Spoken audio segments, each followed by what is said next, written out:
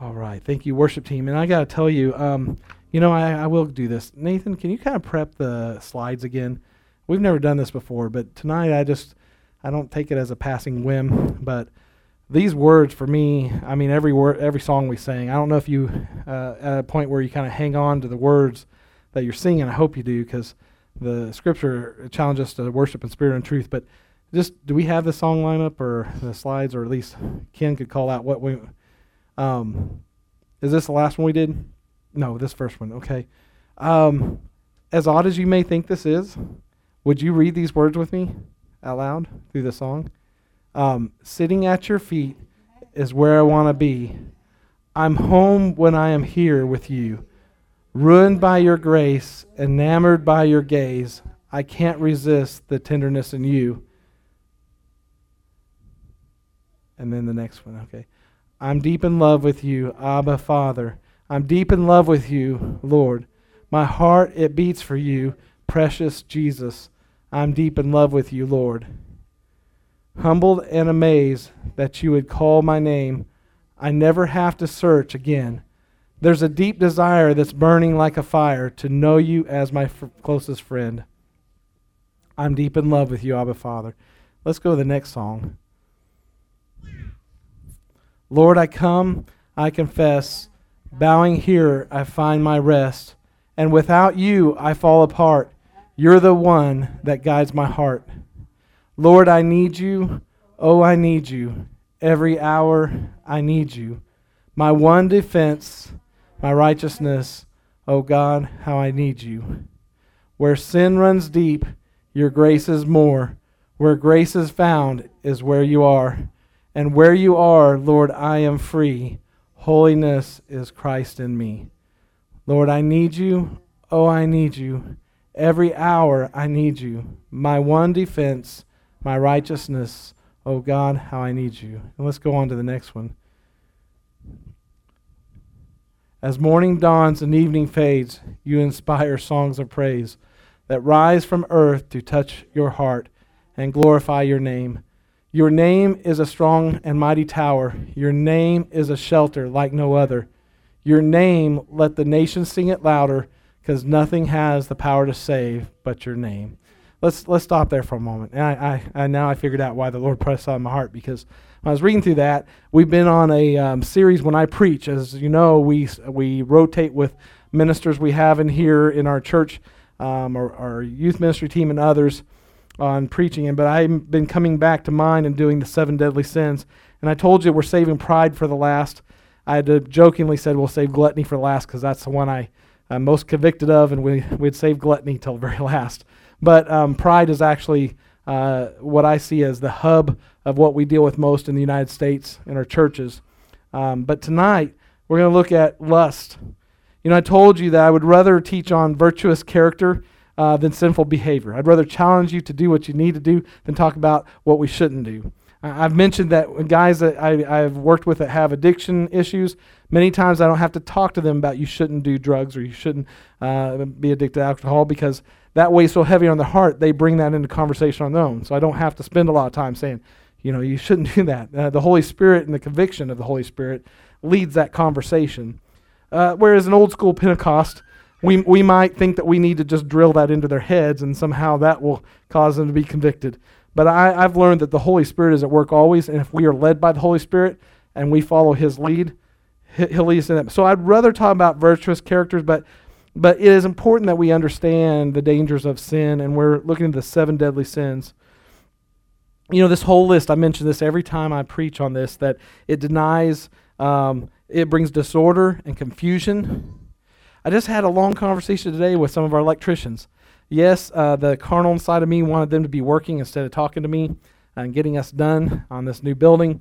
But I found that the Holy Spirit led a conversation, and we talked about this. And I'm also going to give God praise, because I couldn't breathe hardly today. I had a turn for the worst, and for those of you who don't know, they have reconfirmed I have Rocky Mountain spotted fever from a tick bite. And I didn't get treated in the time that's vital. And so praise God I'm here, because we found out Mayo Clinic, the VA told me only like 20% of the people die if not treated in the first 5 days. Mayo Clinic says 80%. So That's a testimony itself that I made it 2 months before I found out that I had it. And I actually found out today they're giving me medicine that's probably not working because it's too late to be using it. So tomorrow I find out if they need to take me in and put me on some IV medicine. But anyway, so I'm praising God because I was praising with all my lungs tonight, even though I've been panting all day, having a hard time breathing. But, it's important for us to understand sin. I was talking to the electricians, and somehow it came about where I gave a little bit of testimony of some of my past. And, those of you know I have a great mom and dad who are ministers, and same people in the house that were out of the house. I had no reason to turn from God, but, I had times in my life I did. And one of those times I ran around with certain motorcycle groups, notorious ones, and because of that, ended up in some very precarious situations where even though I wasn't guilty of what they're doing, I could have been lumped in it. But in that, I mentioned that we were talking about that briefly and about an instance where I ended up at an invitation-only rally where you had to be a close friend of the club to get into this thing. And I was there sitting on a tailgate of a truck, and even though I had never touched drugs or done them, I knew what marijuana smelled like, both fresh, and I knew what it smelled like burning. And I said, man, I smell that stuff strong. Where is it? And they're laughing at me. Didn't realize I was sitting on a tailgate of a truck that they were getting ready to distribute, had containers full of marijuana. And if they had done a drug bust right then, your pastor, even though I had no part of that, I was where God didn't want me to be, and that's what we teach our kids. You disobey, sin will take you farther than you want to go, keep you longer than you want to stay, and cost you more than you want to pay, right? And so we got to talk about that. So then the next question came is, well, and I knew where he's headed with this. Well, what do you think about this? Do you think it's really right people get jailed for just hanging out? He called it a flower because they had possession of some flower. And I said, well, when you put it like that, all flowery, I said, no, but here's the thing. That's a loaded question because I have walked paths with guys who they are medicating themselves, whether it be marijuana or cocaine or meth, because of some issue in their life. It's never that. That's the issue. We don't talk about the real issue. Somebody, mom and dad abuse them, or dad or mom, or something's happened in their past. They've never dealt with it, or they don't know how to. They've never been equipped to, or they don't know God's word. And so they medicate. And he said, well, people can do that with food and everything. I said, exactly. I said, I'm as much a sinner because I medicate with food. I said, once God got a hold of my life and I had to not do it within proper relationships and all, food. Yeah. I said, if you aggravate me today and you blow something up like the last two $50 switches that they blew up, and he kind of laughed. I said, then I probably want to go home tonight and have a whole tub of ice cream because that's when I should go to Jesus and the Word. And so we talked about this self-medicating. And while I'm making jokes and talking a little fast, the truth of the matter is, church, you can look at me how you want, but every one of us self-medicate in some ways because we have a sinful nature. And the problem is we would like to run to Jesus, and I know I want to believe that everybody in here is holier than thou, speaking about me. But the truth is I'm coming to grips with the fact that we all struggle. It's a matter of some of us have enough couth, an old word, to maybe keep it to just those who we need to share with, and some of us let it all out, and maybe not always a good thing. But I talked about the fact with these guys that we self-medicate, and so the danger in that is that we're never really dealing with the real issue, which is a spiritual thing, I believe, and where I know this guy stands because he's talked to me about some issues his brother has, and he believes it's all physiological, so there's no spiritual in it. But I said, here's the thing you have to ask yourself. If it's truly a non-spiritual issue, and it's science, and it's medication, I know you're going to argue why haven't they found the cure for cancer. That's why they haven't also found the cure for addiction. But why is it that the few places that have the highest success rate for people being delivered for good from addictive behaviors, not just alcohol, pornography, whatever, is Teen Challenge and other faith-based places? Because the answer is God. And so when we look at these 7 deadly sins, the thing is I'm gonna tell you there was a time in my life when I treated relationships very, very poorly when I was away from the Lord. And I had to ask God's forgiveness and other people's forgiveness, but it was still self-medicating a problem that I had in my life as I could not fully surrender to the Lord and give Him everything. And so pride denies the limit of authority. Envy denies the limit of what's appropriately mine. Wrath denies the limits of appropriate response. We just talked about wrath both on a Sunday and a Wednesday. Slothfulness denies the limits of diligence and faithfulness. Greed denies the limits of possession, and gluttony denies the limits of consumption, but lust denies the limits of relationship. They ruin hope. And that's what's going on with our youth today in school. We see the school shootings all. There is definitely a denial of hope there. Whether it's self-inflicted or it's been inflicted on them, they have lost enough hope that now destruction is the only thing that they can self-medicate with. Our lives are not meant to be lived under the dominion of these sins. And when these sins have dominion over us, our eternal hope in God begins to fade. And we find despair ruling our lives. Now, I'm going to break here and I'm going to tell you a couple great things going on at the project, and because it ties in to what I'm about to say here. There's no doubt in my mind God's called me to be the pastor of this church, and I have no end date on that. I don't have any plans I've keeping from you that I know God's going to have us 5 years here or 5 more years and then we're going to go mission field or anything. As far as I know, as of yet, and sometimes it's a great thing and sometimes it's not, is that I may pastor this church till I die, either old age, young age, whatever it is, but there is no other plan B. God had to do a miracle in me just to get to that point. And I am fully aware there's a book written about our church where I finished this building. And we've talked about this. I know you guys probably get tired. Can we just have a service where it doesn't have to do with the building project? But listen, this is where God's got us all.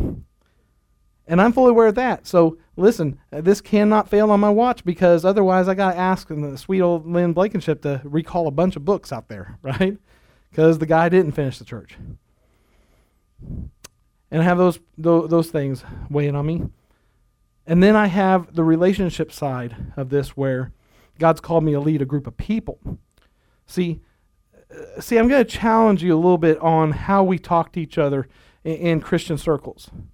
We need to kind of revamp sometimes the way we put things to people, because we tend to be preaching doctrines that we don't realize we're preaching without knowing it.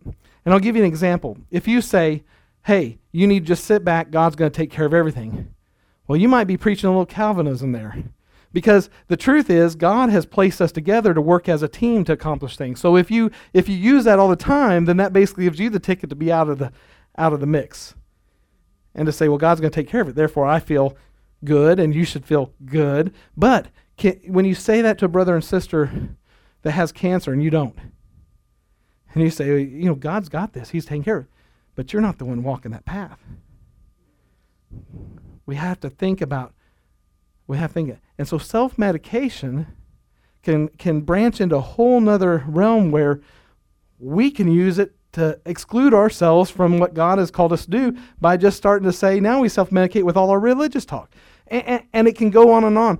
And lust is another area where we are maybe being very poor in our efforts in relationships, and therefore when our relationships are failing, especially romantic ones or with our spouse, then lust becomes what we self-medicate with. And it becomes just as addictive and just as destructive and just as much an advocate for losing hope. So when I was away from the Lord, and this is where I bring all this beginning part back to when I realized why God had me read this is, an earlier conversation this week, someone that's never been connected with this church, but called me because their pastor was out of pocket for a week, and they were in a desperate situation. And as a dad who is married with children, and I would not tell this of something recent if I knew there's no way for anybody to be connected with the person, but called me and just said, "Look, I'm struggling. I'm dealing with pornography, and I'm hating myself, and I keep going to this." And we talked for a moment about it, and I began to tell him some of these things about the self-medication. I'm like, what are you really struggling with? Because that's the medication. What's the illness? And we started talking.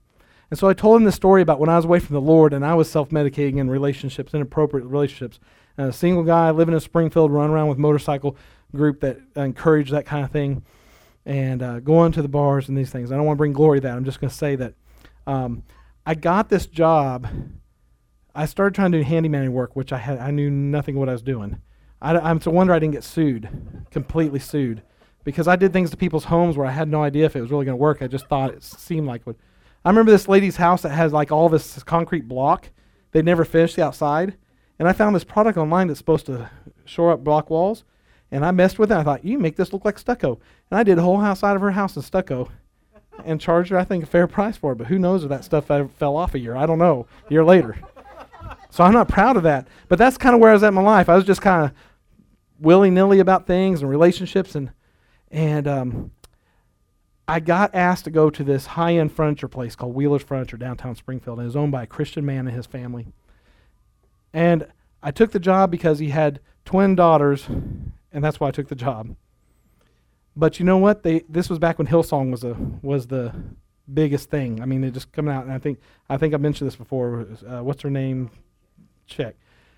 And I can't even remember the song, but I remember that I'd come in before they opened the store, and all their guys that were doing delivery, getting furniture, and if I didn't get started right away, they'd get me roped into loading furniture, and because they were just paying me an hourly for the day. And they'd start playing that worship music, and here I have all this background with the Lord and previous relationship with the Lord, and tears would start rolling. I have to go hide. I go hide somewhere where they didn't see me and just bawl my eyes out. And the Holy Spirit began working on me through the worship. And so what I found is that the lust in my life for the things that weren't godly, the more I was around that, the Holy Spirit was playing on me, the more I got disgusted with what was going on in my life, and the more I was dealing with, I need to separate from this, and then the war came, internally. But eventually, the Lord went out. I came back to the Lord. It took some time. It took those things. But what I told this gentleman that called me, who was dealing with pornography, I said, listen, what this is, I could take Scripture and start trying to show you where this all came from to me, but I can just tell you what the Lord did in me is the more I subjected myself and put myself in a place when I was trying to self-medicate to the things of God, the more I got closer to God, and those things got easier to overcome. I know that was a big build-up to all that, but I'm just telling you that if you are struggling with lust in your life, because I'm going to make this a shorter sermon, because for one, I'm getting out of breath again. Two, is I want us to have time in prayer. But listen, whether it's anything else but lust, one thing I've learned is that so I sent this guy some worship songs. I said, start with these, because he said he didn't listen to worship every day. He's a believer and struggling with pornography. I said, you need to fill your day with focus on the Lord and His Word. And if you can't take time to get on your knees and pray, which is always the first place we should go, and God's Word, then at least be listening through worship, because it's powerful. We know that Satan was a worship leader in heaven before he fell when he was angel, and we know that there's still the biggest issue comes up in churches over worship music. And so I'm like, use one of the most powerful weapons God has, worship. And so I said, I'm going to start feeding you songs that just break me down. And we're going to just go this route first. And then when you get to where you feel like you're getting stronger, then you need to get on your knees too. And, you just need to get to a point where you're focusing your day on the Lord. And so, and so when we look at Scripture and what it talks about, when it talks about lust, I want us to look at Ephesians chapter 4, verses 17 through 20. Ephesians chapter 4, verse 17. You remember Ephesus? Does anybody remember the setting of where, when we talk about Ephesus, that was the port city, if you will, hustle and bustle, a lot of trade there. There's also big time idolatry. Had the big temple to Diana there, if you remember. Do you remember the problems that happened there over when the idols were being demolished because there was revival? Anyway, this is a significant place in history in Scripture. It says, "So I tell you this, and insist on it in the Lord, that you must no longer live as Gentiles do, in the futility of their thinking.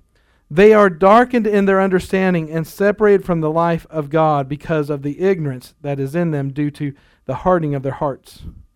Having lost all sensitivity, they have given themselves over to sensuality so as to indulge in every kind of impurity with a continual lust for more. You, however, did not come to know Christ in that way." And then in Galatians chapter 5, 13 through 26, we'll see in Galatians chapter 5, verses 13 through 26, "You, my brothers, were called to be free, but do not use your freedom to indulge the sinful nature. Rather serve one another in love. The entire law is summed up in a single command: love your neighbor as yourself. If you keep on biting and devouring each other, watch out, or you will be destroyed by each other. This is interesting to me. I'm going to stop there for a minute after verse 15, but this is interesting. It starts out, you, my brothers, were called to be free, but do not use your freedom to indulge in the sinful nature. Rather, serve one another in love. The entire law is summed up in a single command: love your neighbor as yourself. And neighbor in this sense is just everyone but you is your neighbor.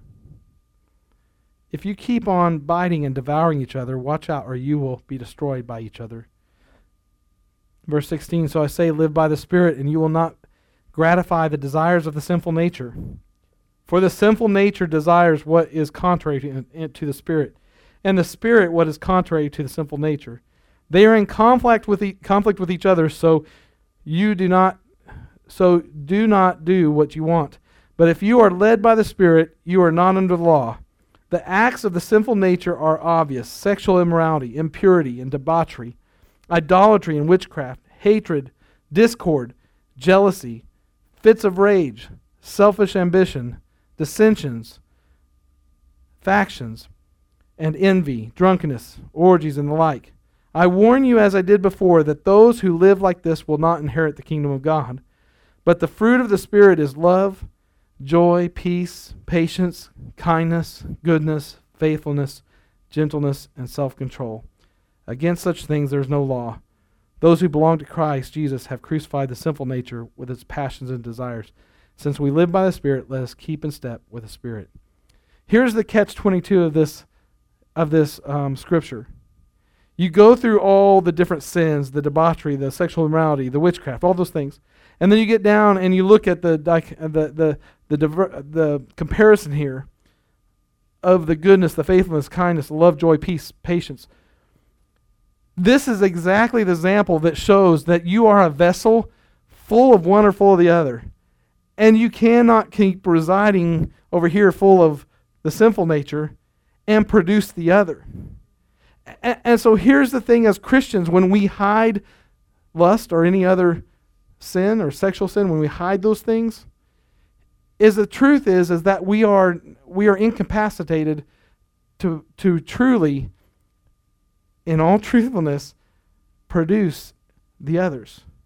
Now you might try to mimic and force them and put them out there, but somebody's always going to know there's something not quite right there. And it's going to affect your relationships, because as you work to try to hide those things, there's going to be tension in the relationship, because the others are what God's designed us to share between each other. And so, you just pick any one of them. Let's pick, peace. Someone that's displaying that they lack peace. Now listen, if I look at myself, I have to think about when I'm out there at the project. I'm like, Lord, I can't take this anymore. I'm just, part of me says, don't let them know that their leader sometimes says, I can't take this anymore. Just lead the way. I'm just telling you, I'm human. And the other night, I had told Jen, I said, I don't know where my end is, but I think it's past. I think I'm somehow treading on something, but I don't know. And I look at that and I say, well, do I have peace about it or not? And we could cut me some slack, just like I might cut you slack if we're talking about something you struggle with. But the truth of the matter is the more I allow that non-peace, that troubledness to settle in, I'm opening myself up to acts of the sinful nature. I'm opening myself up to sexual immorality, impurity, debauchery. Oh, Pastor, that's kind of far-fetched, right? Idolatry, witchcraft, hatred, discord, jealousy, fits of rage, selfish ambition, dissension, factions. Well, listen, in the kingdom of God, there is no get-out-jail-free cards. He has written His word, and it is true, and it is factual, and you cannot fool yourself into thinking that I can continue in my sinful anger or my sinful lust or whatever it is and think that I am going to be able to perform as a Christian. You might be able to fool some people outside the church because your life seems to be a lot more crisp and clean from theirs, and they're used to being fooled anyway. But at some point, to function as a body of believers, two things have to happen. Number one, I'm not saying, it says don't cast your pearls before the swine. There's some people in every church that you probably don't need to go share your deepest, darkest problems, because it will probably be everywhere. But at the same time, until you're ready to be out of bondage and seek help through what God's provided you, through others, through His Word, through prayer, then there's going to be a point where you do have an end. The charade will stop somewhere. I can't tell you where, how, when, and how it's going to manifest, but it will. The charade will end. Case in point, I've told you, that's why I will never again do like I did at Bible school and walk around when people say, is everything okay? And if I've got major things going on in my life, say, yeah, fine. I had lifelines thrown out to me all the time. I didn't take them, and it ended very badly for me. So my challenge to you tonight as we break into time of prayer, is my watch right? We're about 25 after. As we break into time of prayer, is this. Married folks, we can say that lust is not a topic for us because we got married. Now we don't have to worry about sexual sin. But that doesn't stop thoughts in your mind that are impure. It doesn't stop actually contemplating things that are impure. You know, those marriage vows are as strong as your commitment to them. And single folks, you know, you're fooling yourself to say that you don't get affected by it. Our whole marketing campaign in the media on everything is only picking a few things for you. They're going to hit you on the topic of sex and money and fame. That's what they're working on. So you get impacted all the time. Now, I applaud you if you're able to fend that off all the time and arrest those stray thoughts like the scripture says and to deal with them the right way. That's great.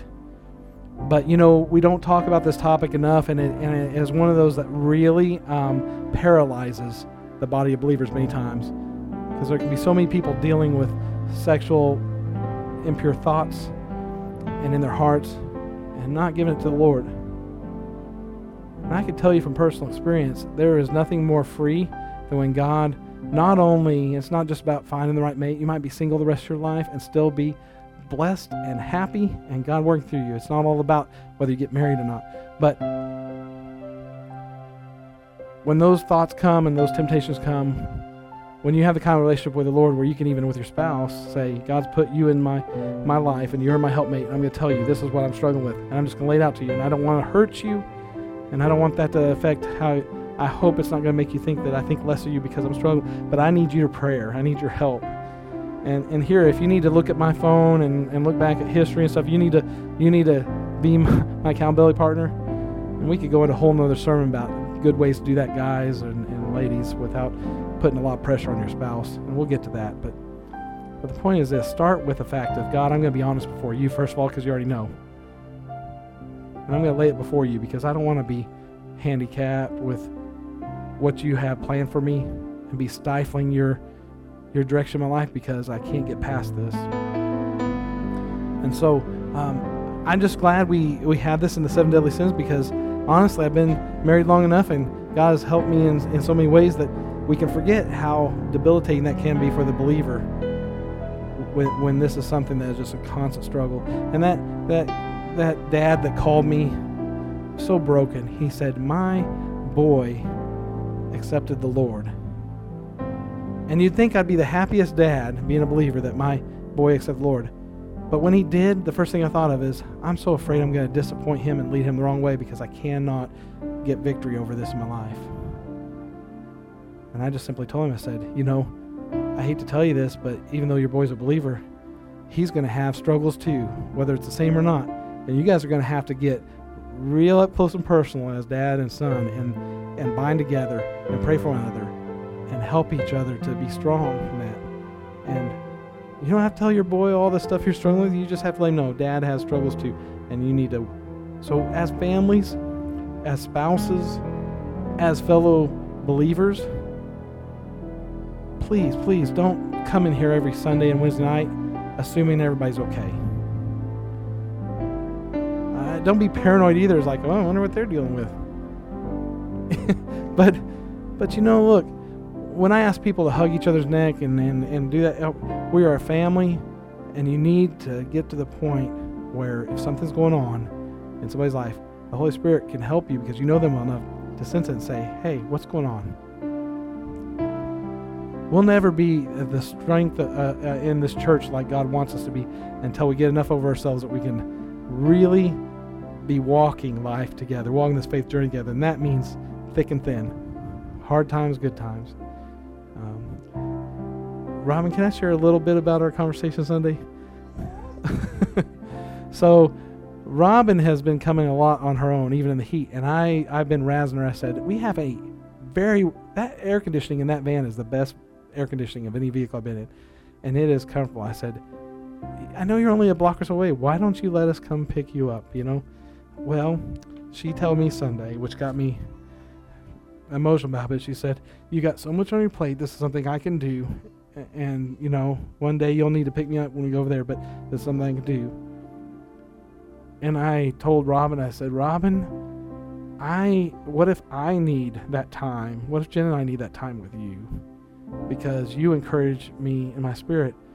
And see, here's the thing. We make assumptions. I'm not hitting on Robin. This is all of us. But she made an assumption that because in between services we haven't trained anybody yet. That's on us to use the lift and all that. And we run out and go and pick her up. That she made the assumption that was taxing on us. I told her, I said, we miss the times we don't pick you up. Because that little bit of conversation, I said, I feel totally unguarded when I'm talking to her. And you don't always have that in a relationship in the church. You try, and you hope it gets there, but not every time. Sometimes you can feel like people's expectations on you, and you don't know how to be unguarded. So I said, I need that. That's some normalcy for me. And whether we're talking about the greed, the lust, all the things we've talked about, 7 deadly sins, they're only deadly when there's no hope and help. And God has placed us here to be hope and help for each other. The hope is in His Word, and it's living in us, right? And so we have to bind together, and we need to not make assumptions that something else is going to happen if we reach out and be a support to someone else. So we're going to spend time in prayer, and whatever that may be, you can use this time as you need to converse with the Lord. But I would say at least for a few minutes of that prayer, if you aren't struggling with lust, because that's our topic tonight, pray for everyone else in the church, that God would protect this church and each person in it from that deadly sin. Amen? Let's pray.